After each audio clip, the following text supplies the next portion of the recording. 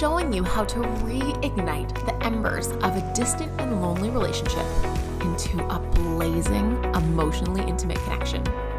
I'm your host, Amber Dawson. I'm a psychologist, author, and speaker. A few of my favorite things are my husband, Grapes, and my adorable little dog, Riggs. Now let's learn how to create a soul-crushing love that lasts. Hit subscribe in your podcast app so that simply by listening, you can rekindle your relationship by pouring a little gas on your relationship ember.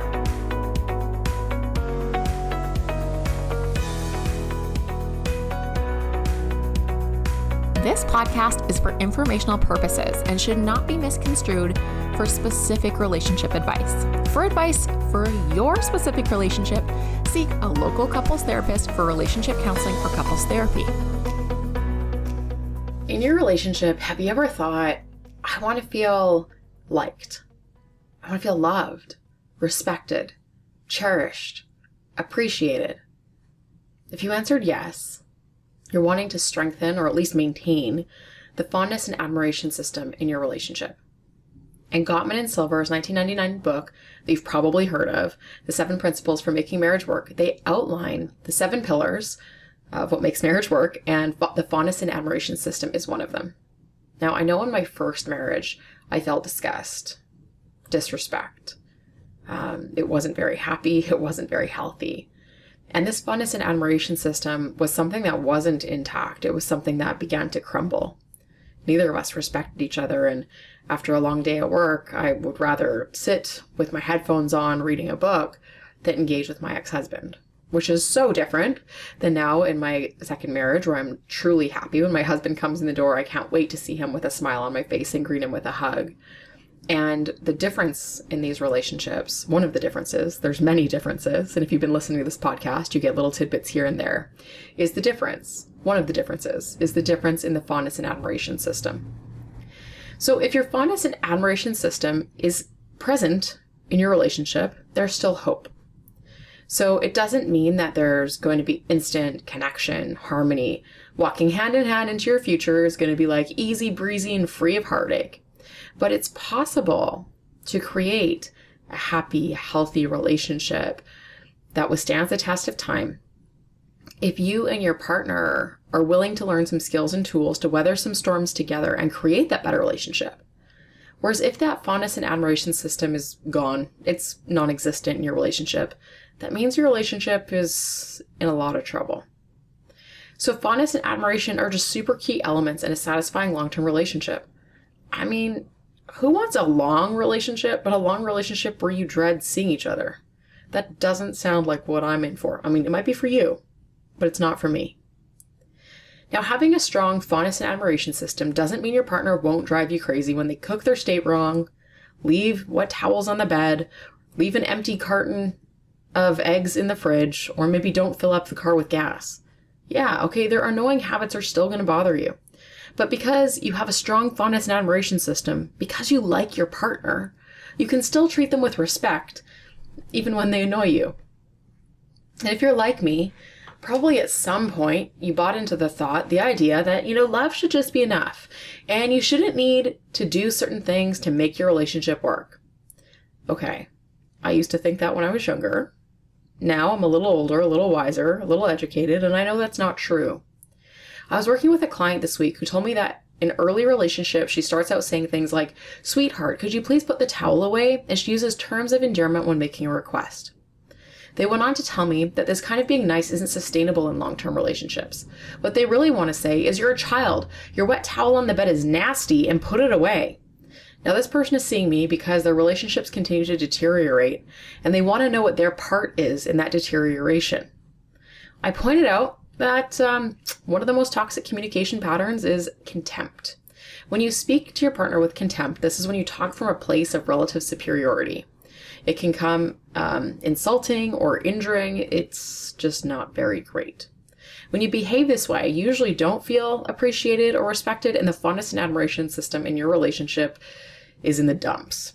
When you speak to your partner and tell them they're being a child and their towel on the bed is nasty, that's likely going to damage the relationship and lead the relationship to break down. So my client argued they can't maintain being sweet all the time So here's the thing, you don't have to be sweet all the time, but at very least you need to be neutral. But for a long-term relationship to flourish, it's important to be sweet. You might not need to be sweet, but you got to be kind sometimes and at least respectful. And you got to treat your partner, you got to show them that you like them, you cherish them, you appreciate them. You got to show them that through your words and actions at the beginning of the relationship, the middle of the relationship, so that there isn't an end of the relationship.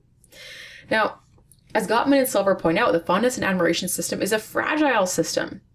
And it's important to keep in mind that this system is at the heart of friendship, and that's at the heart of a great relationship. You have to nurture the fondness and admiration system to nurture your love. That means intentional effort, intentional action. And if you're noticing that contempt is present in your relationship in high amounts and the fondness and admiration system is non-existent, that means your relationship's probably in a lot of trouble. But the good news is, as long as there's a little bit of ember glowing in your relationship within that fondness and admiration system, it's pretty easy to reignite. And the tasks to reignite the fondness and admiration system are simple and straightforward. One of the hardest parts of actually reigniting the system is just the willingness. Now, in couples therapy, people tell me things like, I'll be nice when I feel like it. The problem with this is you don't feel good. And when you don't feel good, you're not likely going to do things that are going to promote good feelings. If you want to change the way you feel, you need to change the way you behave. So think about it like this. Have you ever thought, I'll work out when I feel like it? There have been so many lazy Sunday mornings in January on a cold, snowy Canada day. There are countless times I have not wanted to get out of bed and do a workout. But if I make a date with my friend and go to a spin class, I'll go. Now, that doesn't mean I want to go and I feel like it.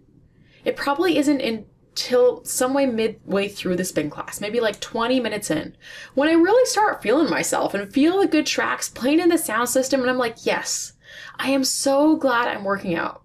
It's in those few moments I'm stoked I got there and I want to do it again. But I would have never had that feeling if I stayed laying in bed. So the same thing is going to happen in your relationship if you're not doing the things to get the good feelings.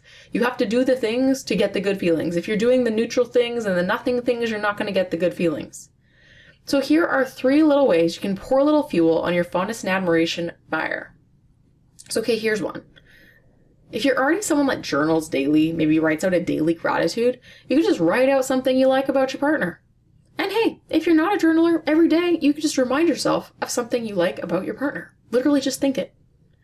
The second thing you could do this together or alone, is you could think of something you appreciate about your partner and then think of a little story that illustrates that quality and share these with each other. So for example, I appreciate that my partner is super adventurous. Because he's adventurous, we end up on all of these amazing summer vacations, summer camping things that I would never do on my own. Before we started dating, I had camped, but I would not call myself a camper. Now I've got my own pants that zip off at the knee, my own backpacking backpack. I've got a little blow up thing I put on to sleep on the ground, and my own sleeping bag. Because he takes me on these backcountry camping trips I certainly would have never done on my own, but I so appreciate these moments and these times with him. That's a story about him being adventurous. I guess a story that further illustrates that is this summer, him and I took out our little boat raft and we ended up at this camp spot that had this amazing beach that overlooked the water, and we just stayed up until the mosquitoes made us go into our tent, just telling stories, listening to books, and just sitting out by the fire. It was amazing. And all that happens because he's adventurous. So that's an example of sharing a quality and telling the story. I think the story really brings it to life. And when you share it with your partner and you tell the story, it's like this example that often makes people feel good. It's more than just saying, hey, I like you, you're adventurous. Tell them why. And one of the third things you can do to pour a little fuel on that fire is think back on fond memories, like how you met, your first date, early dating, the first trip you took, or maybe your wedding or commitment ceremony. Think about what you like about those times. And then have a conversation with your partner about what you remember. So those are 3 more formal tips, but this can just be done in little ways every day. Once I learned about the fondness and admiration system, I was conscious in thinking about, okay, I want to make sure my second marriage works. So I'm intentionally going to make sure I'm thinking about daily what I like about my partner. and expressing to him daily through my words and actions that I like him, that I appreciate him, that I love him. You know, my husband is a great husband. He doesn't know a lot about relationships formally, but, you know, intuitively he does. But I'm willing to bet, because I so freely share with him how I feel and I initiate telling him what I like about him, this creates a platform for a lot of reciprocity between us and good feelings between us. And in turn, he tells me a lot of great things about me, often because I tell him good things about him. So if you're in a relationship, though, where you don't share a lot of what's going right and it feels funny or a bit unnatural, don't feel like you have to lay it on thick and do something super weird, because that's just going to feel weird. But start where it feels natural, or at least not too inorganic. It could be small things like saying thank you for dinner. I really appreciated that. It was good. Making your partner a cup of coffee, or just thinking in your mind what you like about your partner. The more you engage in nurturing the fondness and admiration system, the more comfortable it will feel. And the more comfortable it will feel, the more you can experiment with new and different ways to think and express your care, appreciation, and respect for each other.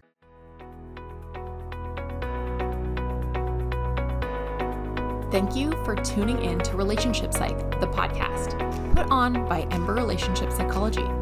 If you're looking for more free relationship help or advice that comes straight from the couples therapy room, check out the free resources and the blog at www.emberrelationshippsychology.com.